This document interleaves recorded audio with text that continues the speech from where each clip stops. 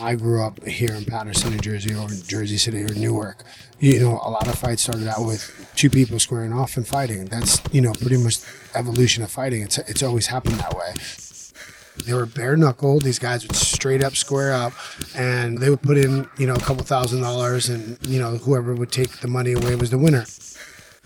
When Feldman told me about it, I didn't think anything of it. And then when I came to all the press conference and everything else, I was like, oh my God, this is a big deal. We're going to be on pay-per-view. This is no joke. I fought over 81 professional fights, and they're totally different. They're nothing the same. So this is like a whole nother speed, a whole nother tempo, and a whole nother type of velocity of entertainment. Bare knuckle boxing isn't a street fight. It's one of the oldest organized sports around. It's strategic, it's fast-paced, it's skillful, and it's making a comeback.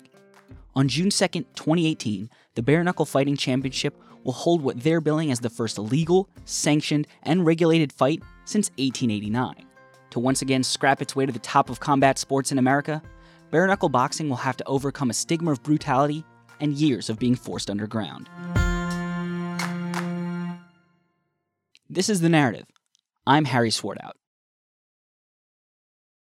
If you and your friend have too much to drink, get into an argument, and go outside to punch it out, that's not bare knuckle boxing. Bare knuckle boxing has rules. Punches are the only arsenal, the only weapon that's allowed.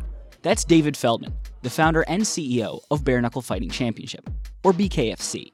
We do allow you to clinch while you're in close. So like my left arm can be clinched with your right arm, and my right arm will be open, and we can punch our way out of that. We also can allow, like, it's called like a Muay Thai clinch, where you can grab the back of the neck and you can punch up, punch straight forward, or anything like that. But bare knuckle fighting, I mean, the name kind of speaks for itself.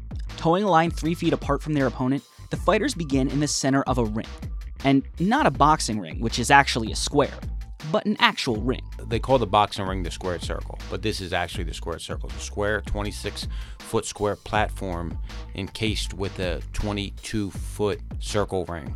We picked that particular style of ring because we had to set ourselves apart. So we didn't want anybody confusing when they first glanced at this and didn't really dive into it. Is this boxing? Is this MMA? No, it's not. It's something completely different. It's bare knuckle fighting.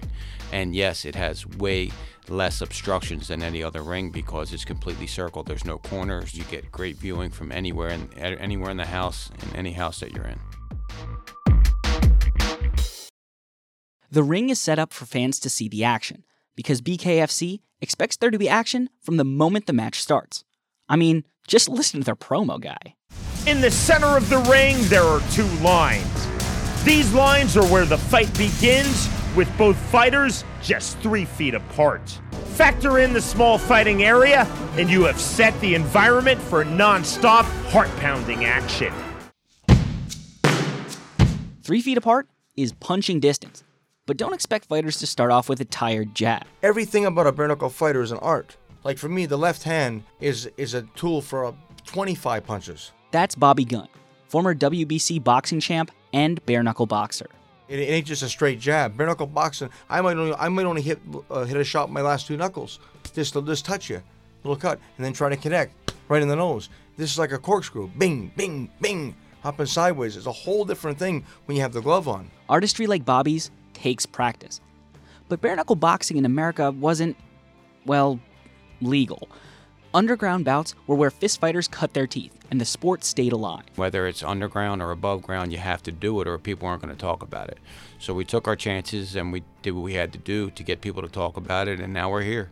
You know, if we didn't do the underground fights, nobody would have practiced their crafts as Bobby did. We wouldn't be doing legal, sanctioned, regulated fights right now.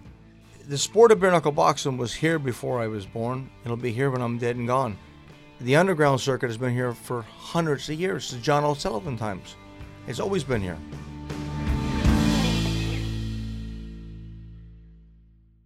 We'll get to John L. Sullivan's famous 1889 fight. But before we do that, we have to go back even further to the start of bare knuckle boxing, across the sea and 300 years back. If you picture old school bare knuckle boxing, you're probably imagining something like the scene from the 2009 Guy Ritchie film Sherlock Holmes. A seedy dockyard, a crowd of rowdy dock workers frantically betting and screaming, Two men fighting, beating each other senseless? Yes, that definitely happened. But bare knuckle boxing as an organized sport didn't start with the rowdies on the streets. It started with English gentlemen. Bare knuckle boxing that we're talking about today started in James Figg's era. That's Scott Burt, president of the Bare Knuckle Boxing Hall of Fame in Belfast, New York. James Figg fought in the early 1700s and actually was the first champion in 1719. To be clear, squaring up and punching it out had existed before Figg. But he was the first to codify the rules and sell it as a product. Figg used his fighting fame to open up a school of fisticuffs, where he taught the upper class the noble art of pugilism as self-defense against highwaymen and ruffians. Gentlemen and ladies flocked. Women fought. The very first one was Elizabeth Wilkinson Stokes. In the 1720s, she won the first ever recorded bare knuckle bout. What they did, which was quite interesting, is that they invented the half crown rule. And the half crown rule was that each woman in each hand had to hold a half a crown. And the fight went until one of the coins dropped. The person who didn't drop it won and won all of the money. Many of the women back then fought bare-chested. So people thought, well, are they coming to watch because the women are bare-chested, or are they coming to watch because they're seeing good fights, or why are they bare-chested? Well, the reason is back in the 1700s, there was no antibiotics. So if the women wore the corsets with the wire in them and got hit, and the wire jabbed into them, they would have no antibiotics and would die from infection.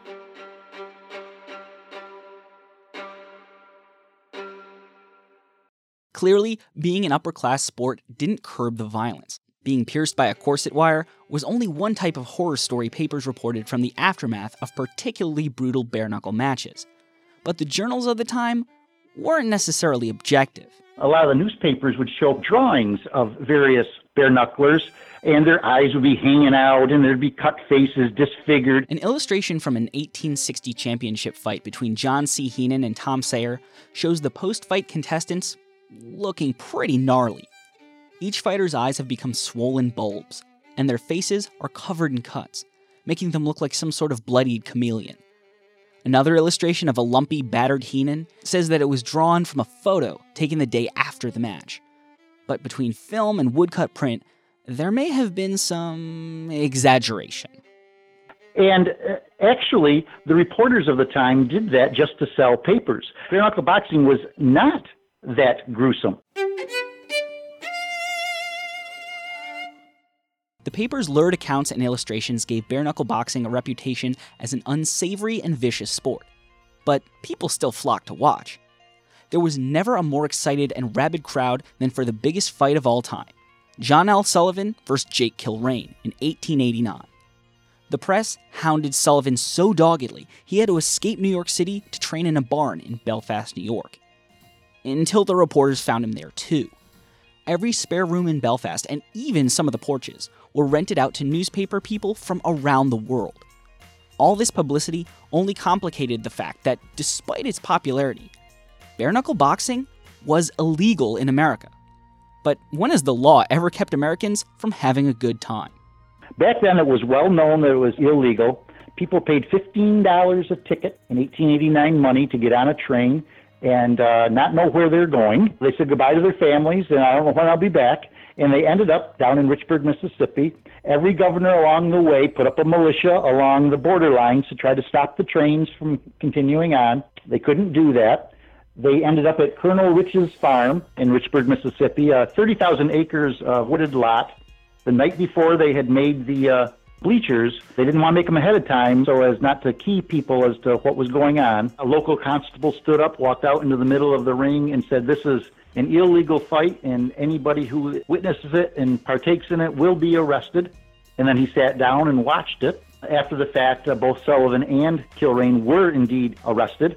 Sullivan won $20,000 then in the Police Gazette belt. John L. Sullivan defeated Jake Kilrain and won the Police Gazette belt in a 75-round epic that included Kilrain being badly sunburned, Sullivan puking in the 44th round, and patrons standing because the freshly cut timber of the bleachers oozed pine tar in the 104-degree sun.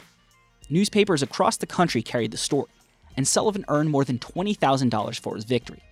It was a roaring success, but at the same time, a death knell for bare knuckle boxing. Sullivan defended his title 4 years later, but in a gloved fight with gentleman Jim Corbett. He'd lose, and no champion would fight bare knuckle for the next 130 years.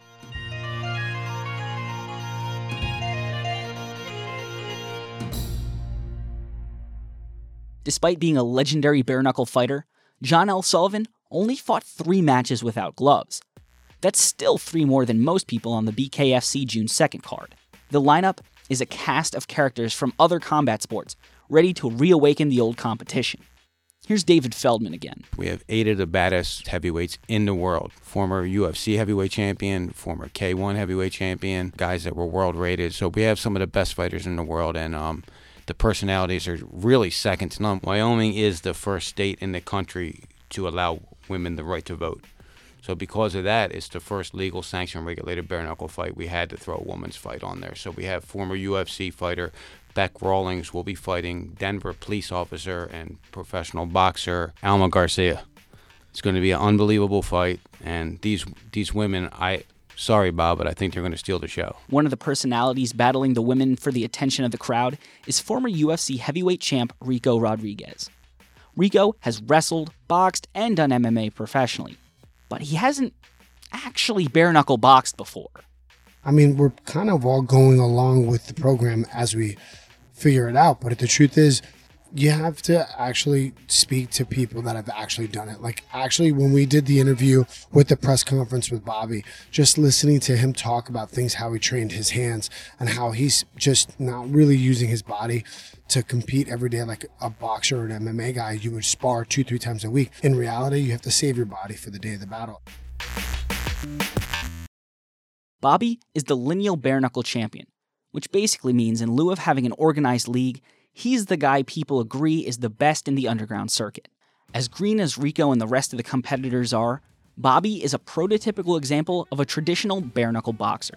Since a baby, I've been boxing. I had my first amateur fight at 6-7 years old. Turned pro at 16 years old, come from Canada. My people, I'm a traveler, which is known as gypsies, like Tyson Fury. In our heritage of people, were born and bred to fight. There's many different dogs. I say this a lot of times. There's different breeds of dogs, right? But they all have the same DNA. They're a dog. But my people, the gypsy travelers, we're like pit bulls. Bred, little kids coming up fighting. It's like our religion to us. And all my heritage, we all done bare knuckle boxing. So Bobby may have experience on his competitors, but that doesn't mean the other fighters won't have advantages of their own. That's one of the things I love about fighting. Fighting is like problem solving. It's you don't know what's going to happen. You have to be in the game to understand it, and then you're playing chess, and then from there you're using your pieces. Whoever I go against, I'm going to have the superior grappling. Maybe it's not going to last long because the referee's going to stop, break us up. He's only giving us like 3 seconds, but I'm going to use those 3 seconds to punch to the body, punch to the head. When you're doing conditioning or cardio, 3 seconds is like forever. So you never know what can really happen in that exchange. 3 seconds is more time than you think. Here's 3 seconds of silence. Here's how many times you could be hit in 3 seconds.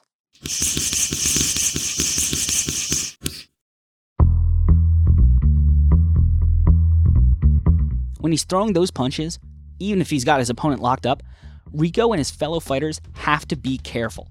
Contrary to popular belief, gloves in boxing and MMA aren't for the protection of the guy being hit. They're for the protection of the hand of the guy throwing the punch. Punches to the jaw or the forehead that gloved boxers would throw without care can backfire spectacularly for a bare knuckle boxer. See, you have a 3-inch gap in bare knuckle boxing from your eyebrow right down to the bottom of your nose. You don't want to go any lower because you maybe cut your hand in their teeth, you understand? You don't want to go above the forehead because you could shatter your hand in their forehead. So watch the old fighters. The reason why they fought like that, guard, they were picking their shots more, sizing their opponents up, banging. It was more of a technical sport. Bare knuckle boxers need to keep their tools sharp, so to speak. To make sure their hands can take the abuse in the ring, fighters train their hands outside of it. It's not exactly Moises Alou peeing on his hands to toughen them up, but the exercises still seem unpleasant. The most thing that for me is probably using the Wing Chun dummy. It's a wooden dummy of a person with hands and feet, and what happens is you're conditioning your hands by punching a wooden dummy, which is very tough because you're bare knuckle and you're constantly hitting this wood. I've used those sandbags and stuff like that, doing push-ups on your knuckles. You know, some guys used to, in Poland and Russia, would do push-ups on ice. I don't have that right now, but you know, I guess I would use something like that. But just really trying to preserve my hands from not getting injured or dealing with an injury and then have to fight with an injury. The training, the strategy, the technique, it's all brand new for Rico. But also a little bit of deja vu. Rico started in MMA just as it was getting off the ground, and he sees some similarities between a fledgling UFC and the energy currently around BKFC. Mixed martial arts, you know, when it first came out, you know, I fought in right after 2001 when the World Trade Center went down, and we fought on this, you know, card that was huge, and I fought Arlovsky on there, Tito Ortiz fought on there, and we were basically doing the same thing. We actually would go to Pensacola, and Dana White would fly me out there to talk to everybody who was selling the pay-per-view program, to people that would call in and say, what is this, you know, Ultimate Fighting Championships? And we would have to teach them what it was. It was jiu-jitsu, there were rules, it wasn't just human cockfighting, there was no eye gouging, no biting, no stuff like that. So we had to explain to them all of the different styles of martial arts and basically just show these people, you know, it's a sport and it's going to be something big. This is the same exact thing that we're doing, you know, 20 years later, we're pushing bare knuckle fighting. So yeah, it is the same thing. Bare knuckle boxing isn't exactly the same thing. It's hard to get UFC 1 off the ground for sure, but BKFC has been trying desperately to set up their June 2nd fight since 2011.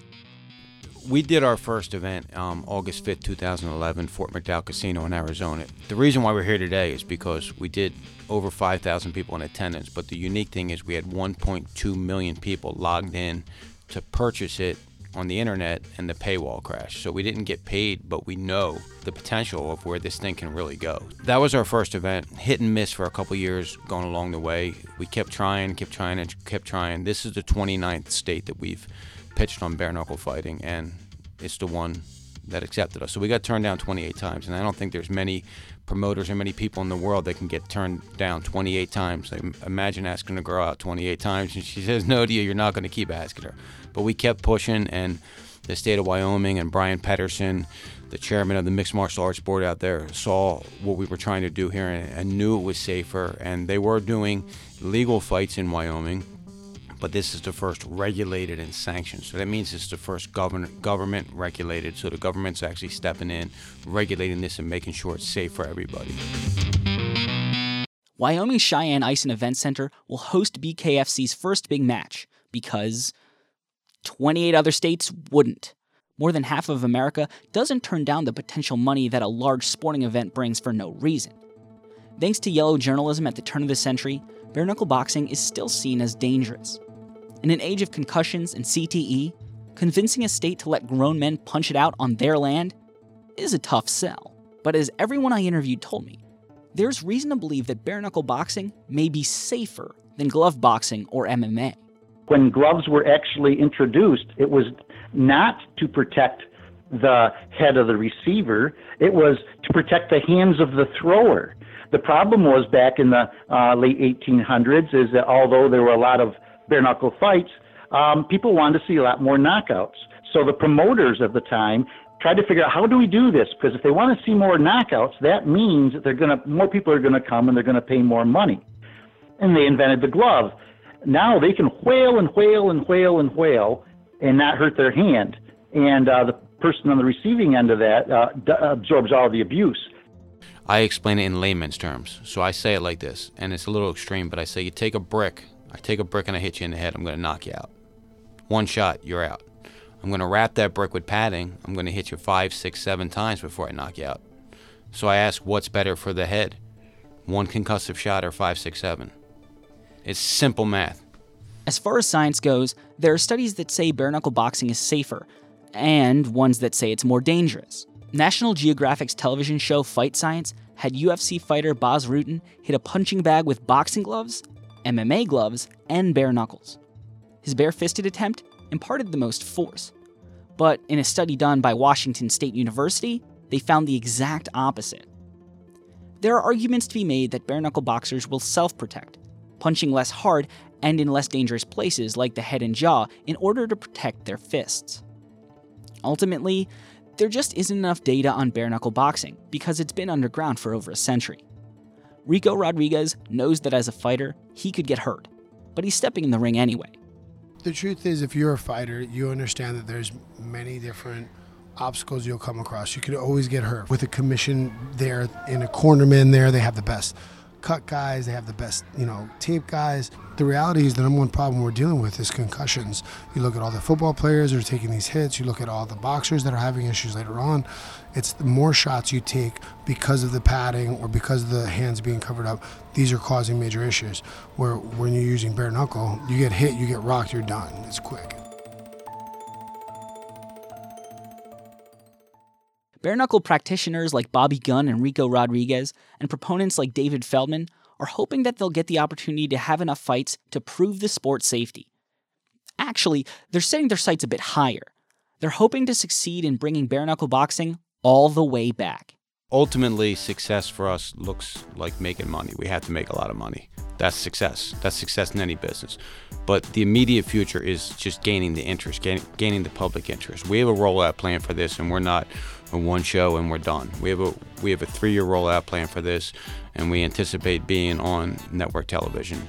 We have a really good marketing plan of all our merchandising and everything that we're doing also as well, rolling this out. So I think that in the next year, our real plan is just to get public interest in this, just to get people really talking about it. As they're already talking about it, but now once they see it once, they're going to be like, holy crap, what did I miss? I got to see the next one. And I think just out of curiosity on this first event, we're probably going to get 50% of our viewers just being like, man, what the hell is that? Well, it's bare knuckle fighting. It's the purest, safest form of hand-to-hand combat, and, we think we're here to stay. On June 2nd, bare knuckle boxing will immediately reach more people than it has since 1889. In a time where both the enthusiasm for combat sports and awareness of the dangers of repeated head trauma are at their highest, can bare knuckle boxing reclaim its piece of the sporting world? It's got a puncher's chance. I promise you, this sport here will be right next to UFC. It's going to blow the world up.